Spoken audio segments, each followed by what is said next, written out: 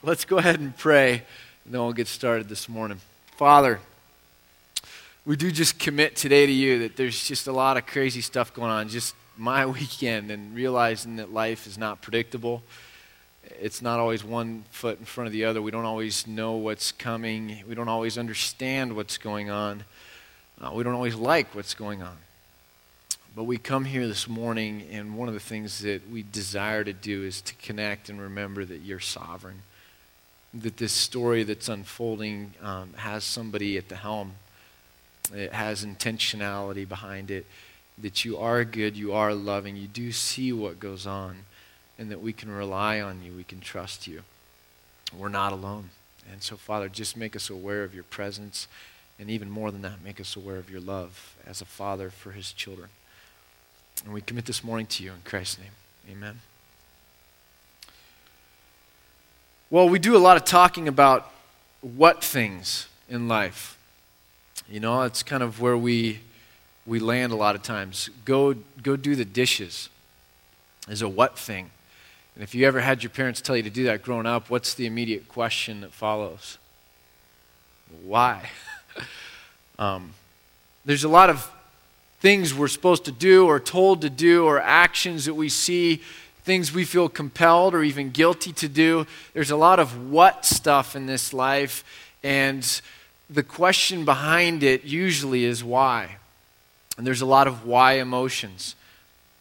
And what we're going to do this morning that's pretty huge, and it was hard for me all week long praying about this and feeling like I don't know how to get us as a congregation, God, to see this as big as it is. I don't know how to rip us out of where we're at and say we're talking about the ultimate why question. Stop and get your mind to wrap around that, because everything will be different if we can just grasp this. It's just an incredibly difficult concept, because there's whys about specific whats, and then there's an ultimate why as to all of it. Why do we exist? Why are we here? What's the purpose in my life? And we get that this morning because we just finished talking about a passage in chapter 2 of 1 Peter where it says this. It says, you like living stones in verse 5 are being built into a spiritual house to be a holy priesthood, offering spiritual sacrifices acceptable to God through Jesus Christ. And it begins to tease out an idea here that your life has a purpose and a design behind it, one that's commensurate with the whole global picture of this world. It takes everything in your life, your little desires, the things you've got going today, the disappointments of yesterday, the hopes and aspirations of tomorrow, and it wraps all of those little sticks into a bundle and says your life, why you are here, is for this purpose, and it's outward, and it's directional, and it's aimed at the glory of God. And we get a glimpse of it there, and then when we drop down further, it says this in the conclusion of kind of that whole chapter or section. In verse 11, it says this, dear friends, I urge you. And then we get that language that we talked about several weeks ago. As aliens and strangers in this world, you're radically different. You don't belong here. Your orientation, just where you're focused, your direction is not the same as the people who are native to this land. You speak a different language. You have a different mindset. And so as people who are foreigners, people who are strange, people who don't fit in, abstain. Abstain. Stay back from, remove yourself from, separate yourself from sinful desires which war against your soul. Live such good lives among the pagans that.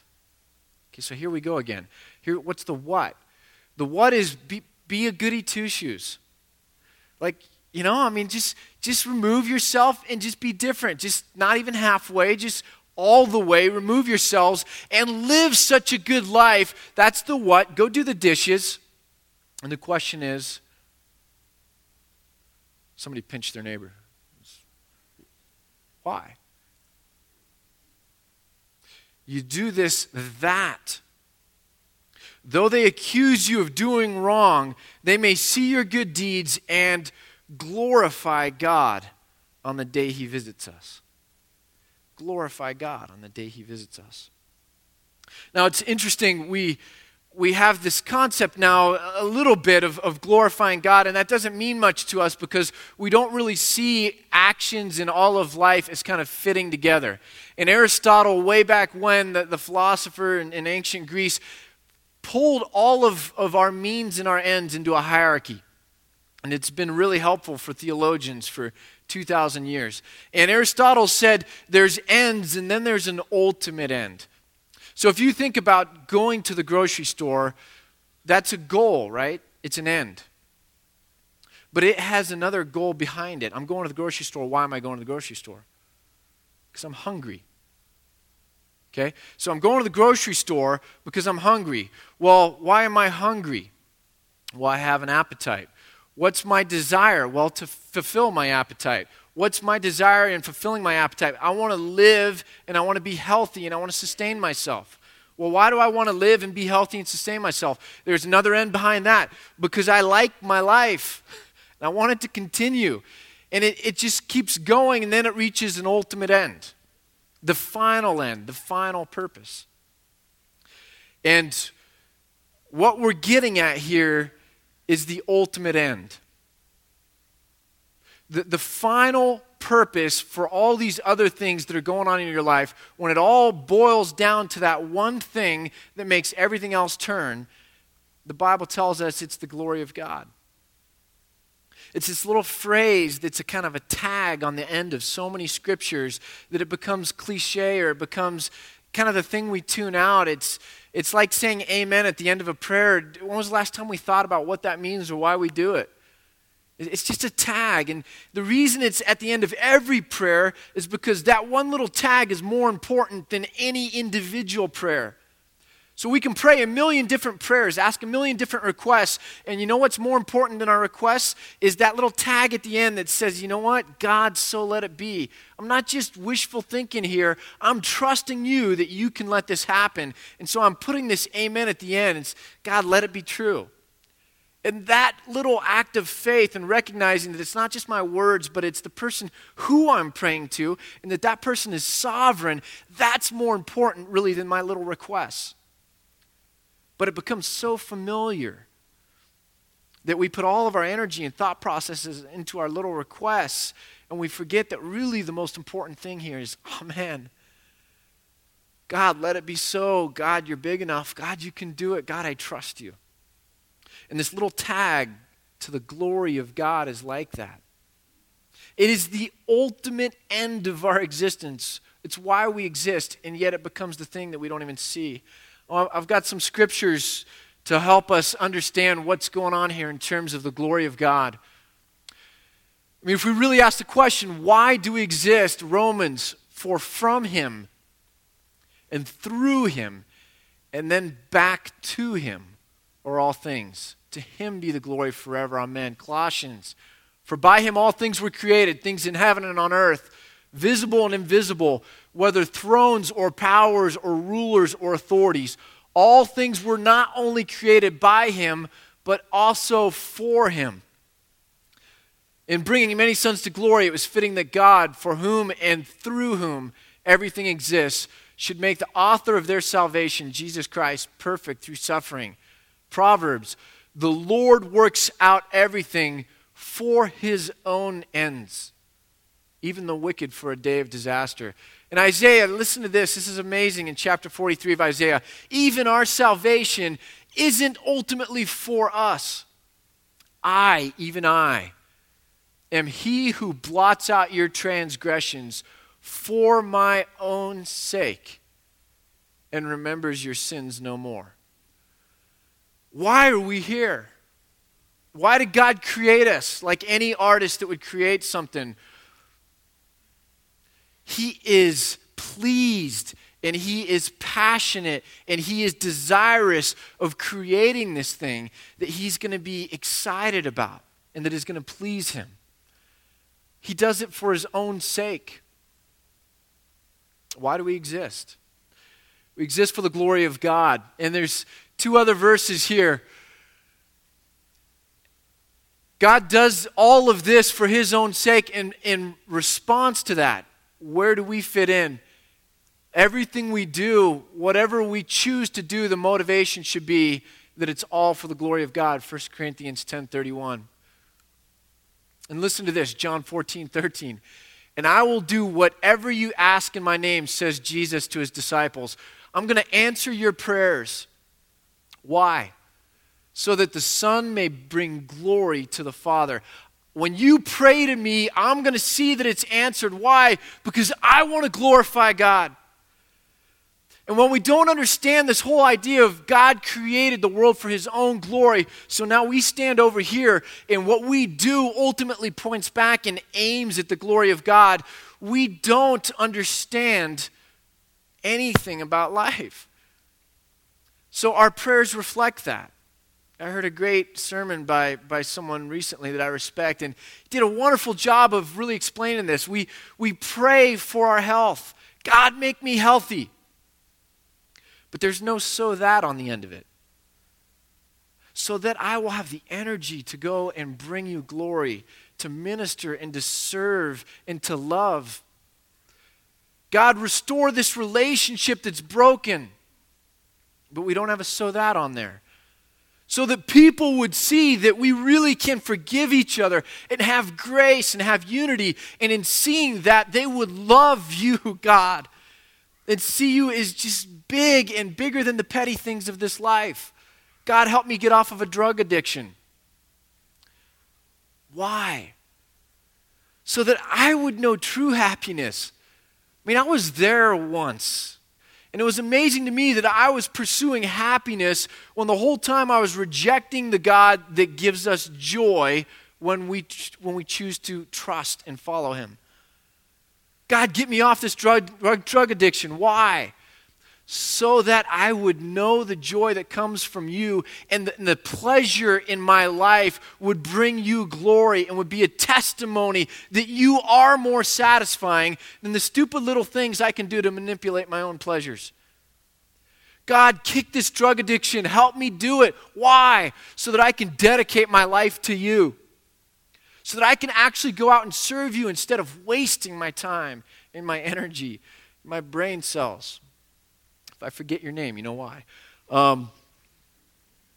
Our prayer life shows when we don't understand why we exist. It's like little arrows.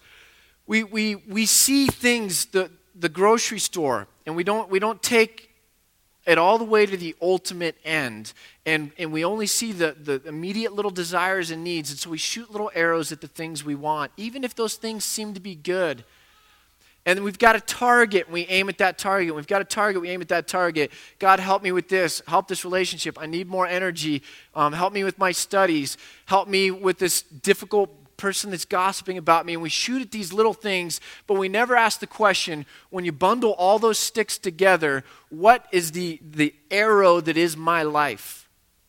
What is that aimed at? All that I am, all that I have, all of it. The things that go by my name, Ken Weitzma. If you were to sum up my life, what is that arrow aimed at? What is it pointed at? It's the ultimate question. And it should be pointed at the glory of God. My prayers should have a "so that" on the end of them. And what we aim at matters. Last night, I was supposed to officiate a wedding. And I learned this lesson that what we aim at really matters. I aimed at being there at 6:45. Problem was the wedding started at 6. So I brought my daughter because I thought I was being a good dad, so Mary Joy's in the car with me. I'm taking her to this wedding, and I politely cut her off. "Hey, Mary Joy, Daddy will talk to you in just a second. He's going to check his voicemail." And I got one message at 5:30, evidently, one at 5:45, one at 6. And as I'm listening to the third one, I'm looking at the clock in the car, and it says 6:30. And I know that it's too late. Like, there's no covering this up.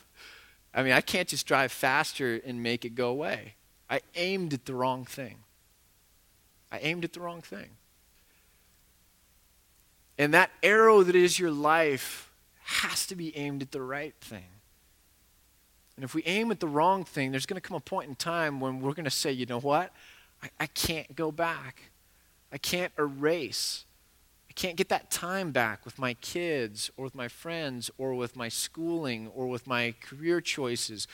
I never really thought about the ultimate purpose of my life, and the decisions that I've made as I've gone through weren't made with how can I best glorify God, and now I'm in a position that I wish I wasn't in.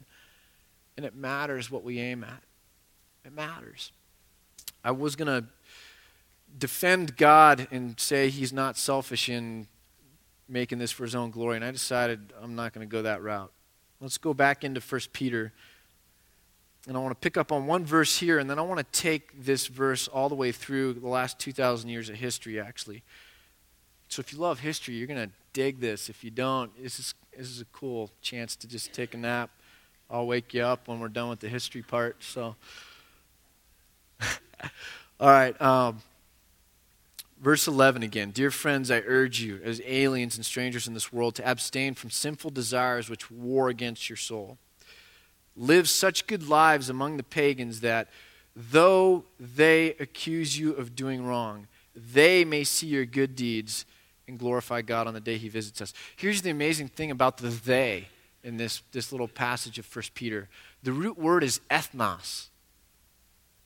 The they is the nations. Peter's writing to a scattered people group all over the place. To church after church after church, congregation after congregation. When we read this, it's not just this small little Antioch thing. It's not a small little Bend thing. Hey, you guys, you really ought to live a good life, and maybe the other people in Bend will see. Peter's going huge with this. And he's saying all of you, in all the congregations, in all the cities, so that all the peoples of the world would see and know that a sovereign God had the right plan. He's going huge with this. And we've got to get our minds wrapped around this, that we all exist for the glory of God. Not only my one little life with my one little arrow, but the whole plan is coming back to that.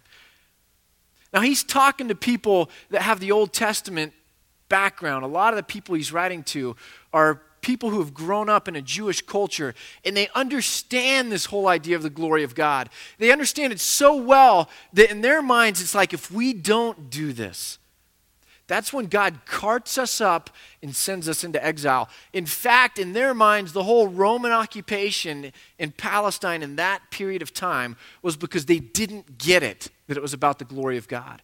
And they went their own way, and so God said, you want your own way? I'll show you where your own way gets you. And not only does sin get us into a mess in our own lives, sin corporately in a whole nation in their mindset gets them into a mess. And Peter's talking to people that get it. We exist for the glory of God, and when we live that way, there's blessing and there's joy and it's rich. And when we don't, there's dire consequences. Their culture was seeped in this. And for almost 2,000 years, the people of the book, Christians, the covenant people, have understood that the glory of God is what it's all about. So a quick survey of this. We'll start with Aquinas. Thomas Aquinas in the 1200s picks up on this idea of Aristotle, and he even, as a philosopher, brings it in. And this is what Aquinas says. It is clear that all things are directed to one good as their last end. That which is the supreme good is supremely the end of all. Now there is but one supreme good, namely God.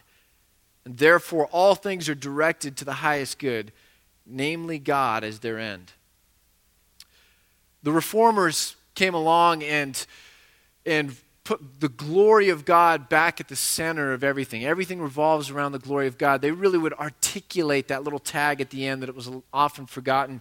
In the Westminster Confession in 1646, which was supposed to bridge Scotland and England during a brief time in England's history and Civil War and all this stuff, the Westminster Confession of Faith began the catechism, what was going to train young people, okay? with this question: what is the chief end of man? And the answer: man's chief end is to glorify God and enjoy him forever. Now, that catechism gets brought over to the United States by the Presbyterians. And the Baptists soon reconfigure it, and the Congregationalists soon reconfigure it, and you have generation after generation of children being raised up and educated, knowing the answer to this question: what is the chief end of man? Why do you exist? To glorify God and enjoy him forever. So much so that historian Andrew Delbanco, and we're going to kind of use his format for the next stage of kind of tracing out America's history, he says America's gone through 3 stages. And the first stage was one where we saw our allegiance as being to God. Collectively as a nation, even people that didn't believe in God sometimes, according to Delbanco, or that had a real minimalist understanding of that, they still, as Americans, collectively saw that as being the chief end. We all kind of know that we're together underneath God. You see it on our money and things like that. But it's not where they were at in terms of Christians. I think we get sidetracked on that. We're the founding fathers, Christians, whatever. They still collectively saw the purpose as being outside of themselves and underneath this whole idea of the glory of God. Jonathan Edwards, one of the premier American theologians, lives in this time period. And I think I've got some of his resolutions. He wrote out 70 resolutions that he would read every week. But listen to the language. In the heading of his resolutions, he says this: being sensible that I am unable to do anything without God's help, I do humbly entreat him by his grace to enable me to keep these resolutions, so far as they are agreeable to his will for Christ's sake. It's not about me. Number 1, resolve that I will do whatsoever I think to be most to God's glory. So when I'm going to put on clothes in the morning, which clothes bring God the most glory? When I have a decision to make, which one's going to bring God the most glory? His resolution number 4, never to do any manner of thing, whether in soul or body, less or more, but what tends to the glory of God. And I could show you with resolution after resolution that the tagline here, the understanding that there's an electrical circuit that if it doesn't get pointed back to the source of the energy, the circuit's not closed and the light bulb doesn't light. Does that make sense? I mean, basic electronics or something, right? And he understood that it all points back, just like Johann Sebastian Bach around the same time period.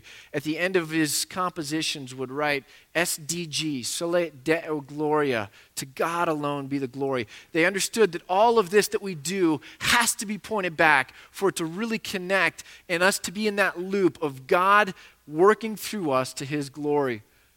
Jonathan Edwards got this to such a high degree that he wrote a whole book called The End for Which God Created the World.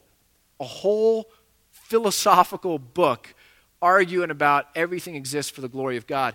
On the back of your notes page in the bulletin, there's a reference book called God's Passion for His Glory by John Piper. And they reprint Jonathan Edwards' whole book inside that book. So if you ever want to read for a month or 2 straight about why everything exists for God's glory, Jonathan Edwards could talk more about that than anyone you know. So the early stages of America, it pointed outward. It was a collective consciousness. The preachers got it. Politicians kind of got it. And it was all about the glory of God. It was external to us. Delbanco says the next category came about the time of the Civil War. In 1859, Darwin writes Origin of the Species.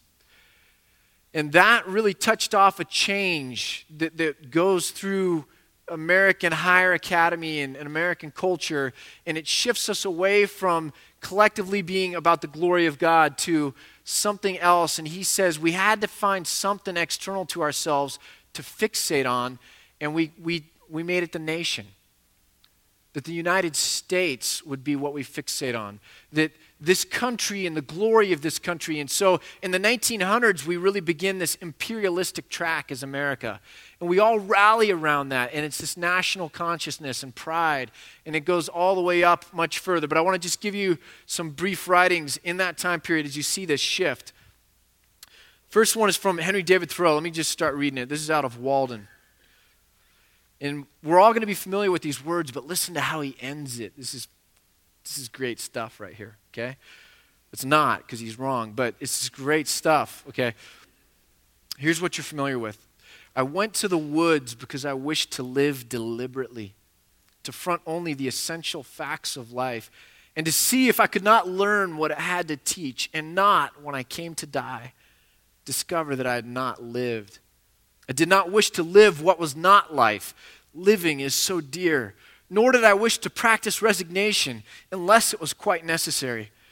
I wanted to live deep and suck out all the marrow of life, to live so sturdily and Spartan-like as to put to rout all that was not life, to cut a broad swath and shave close, to drive life into a corner and to reduce it to its lowest terms.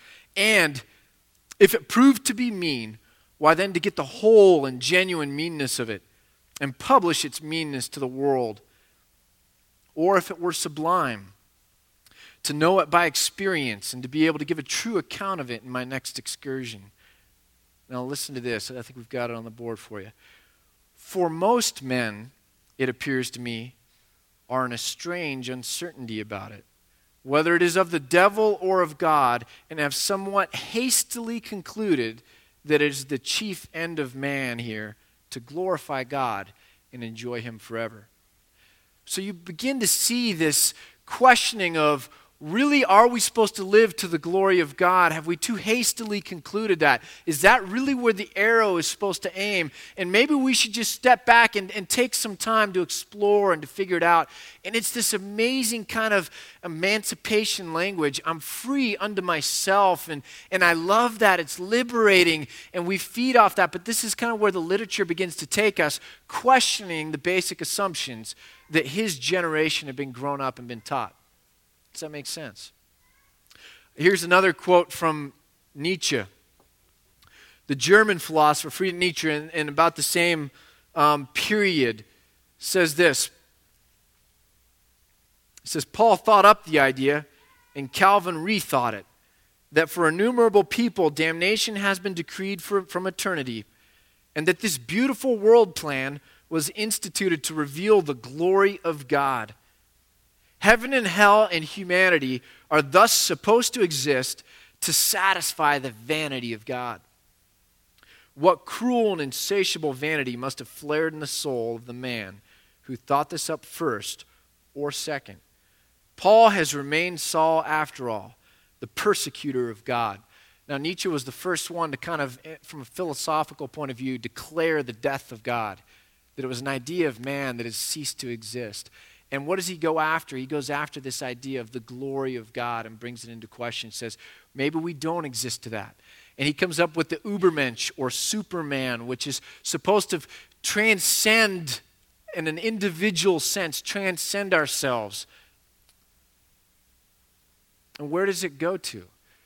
It goes to German nationalism, to the point where in World War I, every foot soldier had in his knapsack, German foot soldier had in his knapsack, a copy of Nietzsche's Thus Spoke Zarathustra. And you see nationalism grow out of this. A questioning of God, but we have to come together around some other common purpose. What's that going to be? That's going to be the state. In America, this takes us up to about the Vietnam War, is what Del Banco would say, where we get disillusioned with the state or with the nation, and then we have to go looking for something else. Right around that time, we take it even further and begin to question the point of existence altogether. Here's a quote from Jack Kerouac. And let's read the whole paragraph, but this is what he says in his book, On the Road. It says, so in America, when the sun goes down and I sit on the old broken down river pier watching the long, long skies over New Jersey, and sense all that raw land that rolls in one unbelievable huge bulge over the west coast, and all that road going, and all the people dreaming in the immensity of it. And in Iowa, I know by now the children must be crying in the land where they let the children cry. And tonight the stars will be out. And don't you know that God is Pooh Bear? The evening star must be drooping and shedding her sparkling dims on the prairie, which is just before the coming of complete night that blesses the earth darkens all rivers, cups the peaks, and enfolds the final shore in. And nobody knows what's going to happen to anybody besides the forlorn rags of growing old. In another one of Kuriak's books, he has a friend that jumps off a roof, commits suicide, and he's lamenting this, and he says, she didn't get it. If only she had have known that she is God, then she wouldn't have done that absurd act that was out of her own guilt. And Delbanco says, we started with God, we moved to the nation, and lastly, and where we're at today, he says, we've become all about the self. And he says, this thing was external to us and it brought us together under one purpose. This thing even was external to us and it still brought us together under one purpose. This thing is radically internal and individualistic and it brings us together not at all. Because now everybody is ultimately after and committed. Their arrow is pointing to one and one thing only, and that's self-actualization and becoming who I am. It's huge. G.K. Chesterton joked with America a long time ago, but I think it's even more prophetic now than it was in his day. And he took our national emblem, the eagle, and he says, the eagle has no liberty. It has only loneliness. And we are so committed to ourselves that we can't understand why we're lonely. And we can't understand why subordinates don't obey their bosses at work anymore, and why people won't do common decent things anymore. And I remember when I was at Clemson, I had an RD come to me, and I was an RA, and he was so mad that the other RAs wouldn't follow him or listen to him. And this guy was an atheist. And I said, well, why would you expect them to? It's not in their self-interest. And just because it's in your self-interest, why would they be committed to that? And it really blew him away, and it was the first time he'd ever begun to question the philosophical assumptions of the way he saw the world. And he wanted virtue, but he believed a system that wouldn't produce virtue. C.S. Lewis wrote about this, and he says, we remove the organ and demand the function. We remove what would give rise to virtue because we have to submit to God. We've removed that, but we still want the virtuous society that would come from it. And he goes on and he has this wonderful phrase, and he says, we castrate and bid the geldings be fruitful. We rip out the organ and demand the function, and that's pretty harsh language, but guess what? We live in this society where we are so detached from being under anything that we just shoot little arrows at little things. And we don't know why we exist. And we can't factor that into any of our decisions, and so we're all over the map, and we're confused, and we're lost, and we're depressed, and we're doing things. We wake up sometimes and we wonder, why am I doing that? Why did I get into this? Why did I choose that? That's not me. It doesn't seem to make sense. Something just doesn't sit right, but I almost don't have a reason not to. I don't know who I am or where I'm going or why I exist. Why are we talking about all this? We used the Bonhoeffer quote a couple weeks ago that if the train is going the wrong direction, it doesn't matter how fast you run in the opposite direction down the middle aisle. And I've heard the story talk about guys that are lost, and guys are lost, and we're driving, and someone says, hey, you're lost, you're going the wrong way. Hey, shut up, I'm making great time. I'm that kind of a guy. Like, look how fast I'm going. Don't bother me with details. But what you're aiming at matters. And we're so put into this culture in America now where it's radically about ourselves that we don't realize how far we've come from really understanding why we exist. And so original sin, Adam and Eve, was about a decision to not subordinate themselves to God and to choose themselves over God. It was about a decision. We now live in a climate where the whole climate is oriented towards that. It's not about a decision about whether I should do something that's not subordinate to God. It's I'm choosing to make my whole life and all that I am and all that I do radically about self rather than God. And we're so steeped in it that we begin to pray that way. And we never get the so that. And we never get the amen. And we never realize that we're not at the center. The word doxa here for glory is an interesting one of these, sometimes Greek words are like, well, what does that matter? this one actually has an interesting story behind it, because when the Jewish rabbis, back when the world kind of became Hellenized, couple hundred years before Jesus Christ, they took the Hebrew scriptures and put it into Greek. And when they hit this word for glory in Hebrew, they used the word doxa, the Greek word, and it actually changed the whole meaning of this Greek word. It used to mean high opinion.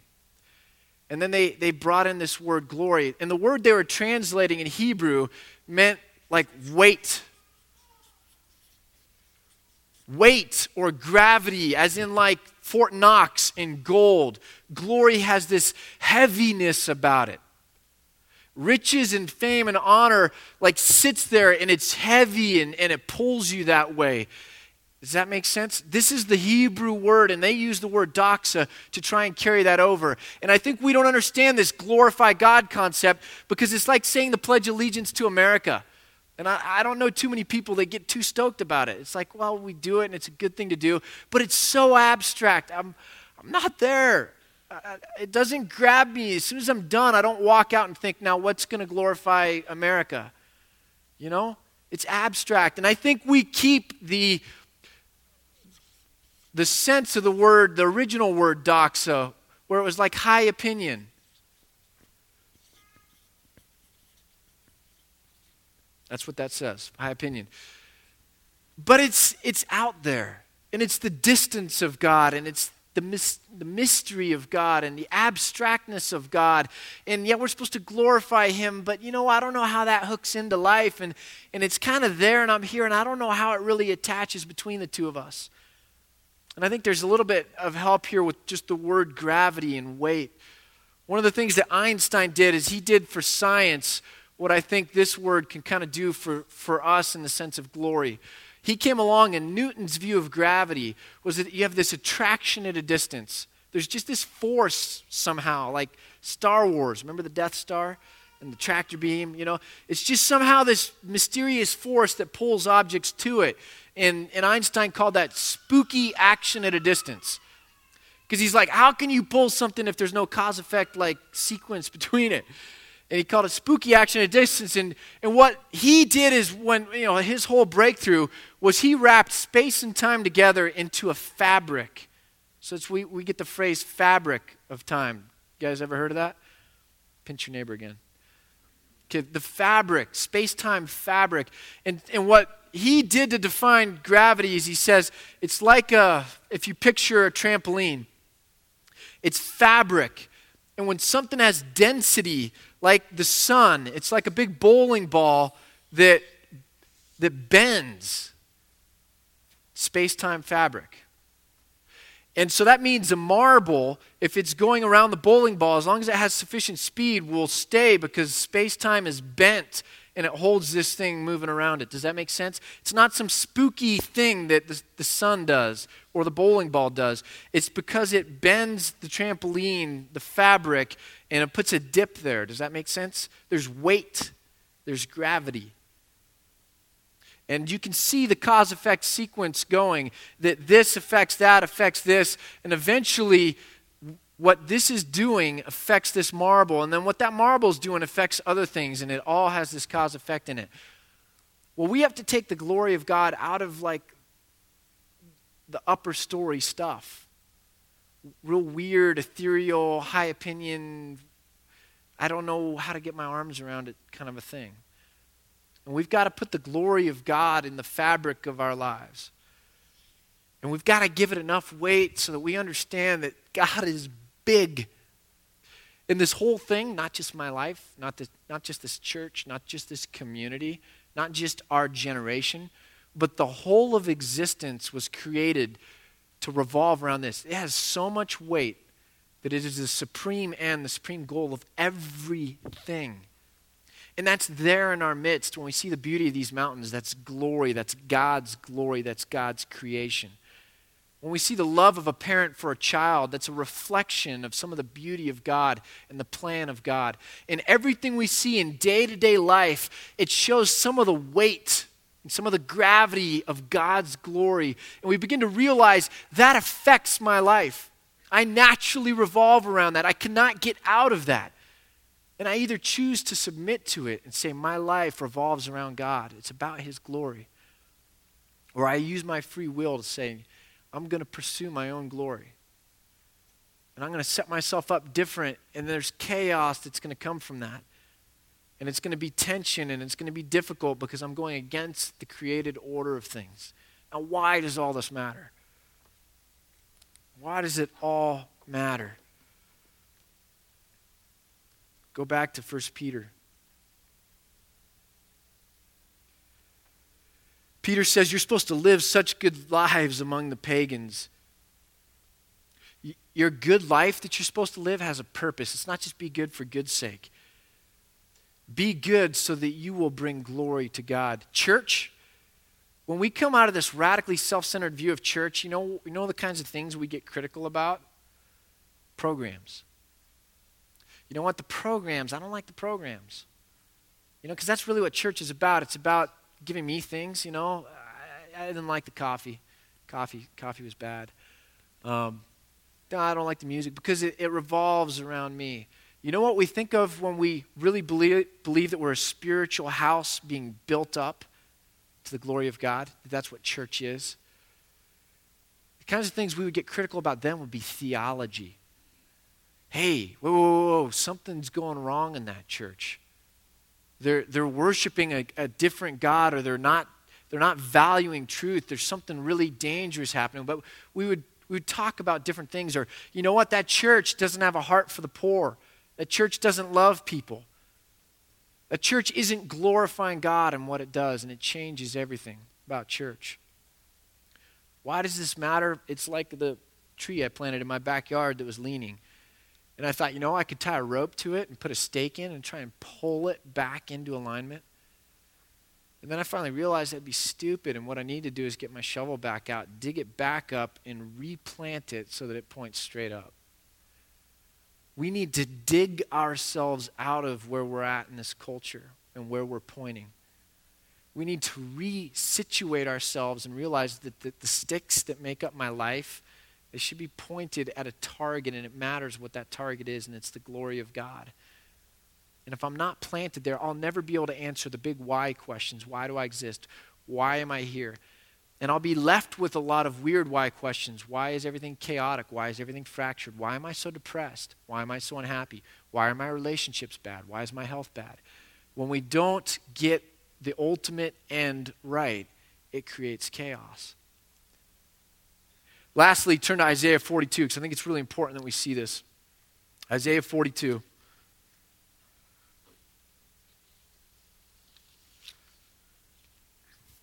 Isaiah 42 packages it for us. And I think it's wild because the church today is beginning to try and aim at little targets, sometimes without knowing why we're aiming at the little targets and that they have to do with a bigger target called the glory of God.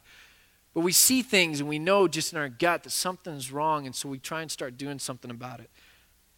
And one of those things that this church is doing is human rights.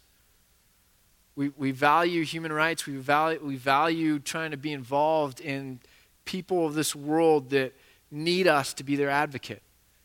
I think, but sometimes we don't understand why we're doing it. But listen to Isaiah 42, and I'm just going to read this big chunk, and hopefully you'll get the flavor of it, beginning in verse 1. Here's my servant, whom I uphold, my chosen one, in whom I delight. I will put my spirit on him. This is Jesus, it's prophecy. And he will bring justice to the nations. He will not shout or cry out or raise his voice in the streets. A bruised reed he will not break, and a smoldering wick he will not snuff out. In faithfulness he will bring forth justice, and he will not falter or be discouraged till he establishes justice on earth. And in his law the islands will put their hope. This is what the Lord says, he who created the heavens and stretched them out, who spread out the earth and all that comes of it, who gives breath to its people and life to those who walk on it. I, the Lord, have called you in righteousness, and I will take hold of your hand. I will keep you, and I will make you to be a covenant for the people and a light for the Gentiles. You're for all the nations, and to open eyes that are blind, and to free captives from prison, and to release from the dungeon those who sit in darkness. You go find those people that need help. You go be an advocate out there. You go find those that have no other hope, and you be an agent of me in this world and transform it, and you bring light into darkness. You go do that. That's the kind of thing that I'm doing for you. You do that. And he says this, I am the Lord, that is my name. I will not give my glory to another or my praise to idols. See, the former things have taken place, and now new things I declare. And before they spring into being, I announce them to you. I'm not okay with how things used to be, and I'm going to set it right. I'm going to send my servant to establish justice, and then I'm going to build a church on him as the chief cornerstone. And that church, you people, us, we, all of it, the church, are going to carry on that work of restoring things in this world that God doesn't like. Why do we do human rights? Because it glorifies God. It's the tag at the end. So that God may be glorified. And he continues here and he says this, sing to the Lord a new song, his praise from the ends of the earth. You who go down to the sea and all that is in it, you islands and all who live in them. Let the desert and its towns raise their voices. Let the settlements where Kedar lives rejoice. Let the people of Salah sing for joy. Let them shout from the mountaintops. Let them give glory to the Lord and proclaim his praise in the islands. And it goes on. Why is that so amazing? We do human rights so that God may be glorified, so that we may be able to enjoy God's plan. What is the chief end of man? To glorify God and enjoy him forever. I love what John Piper says, and he says this, God is most satisfied in us. God is most glorified in us when we are most satisfied in him. Yeah, that's why you write things down, evidently. God is most glorified in us when we are most satisfied in him. We've got to understand that happiness isn't by going and manipulating our pleasures. Our joy, our peace, the shalom, everything working together, us really feeling good is when we fit into that plan that God has for us. We get seated. We're not unseated. We're not pulled out the puzzle piece that kind of sticks out jagged on the edges, but we're actually seated in the spot we're supposed to be. We found our place. So we do these things for the glory of God. And when we're trying to glorify God, it leads to our own happiness. It's this amazing thing that God has planned. Augustine says one last time, you have made us for yourself. God, you have made us for yourself, and our hearts are restless until we find rest in you. God's glory and our happiness are so intertwined that we have to realize it's outside of ourselves and point that arrow where it needs to go. Targets are important. Targets are important. Let's pray. Father, we do want to pull ourselves up if we're trees that are pointed wrong, we're not seated correctly. We want to be planted right. We want to glorify you. We want to know that there's a smile on your face when you see us. We want to hear words that we did it well, that we're good and faithful servants. We want to know the joy that comes from the harmony when we're actually submissive to you and not fighting against you. Father God, I just pray that you would help an abstract concept like the glory of God to become a little bit easier so that we can begin to realize that everything we do, the way we live our lives, the way we do our jobs, the decisions we make, the things we choose not to do, that all these things can be done for your glory. So just help us as we seek to try feebly to glorify you in Christ's name.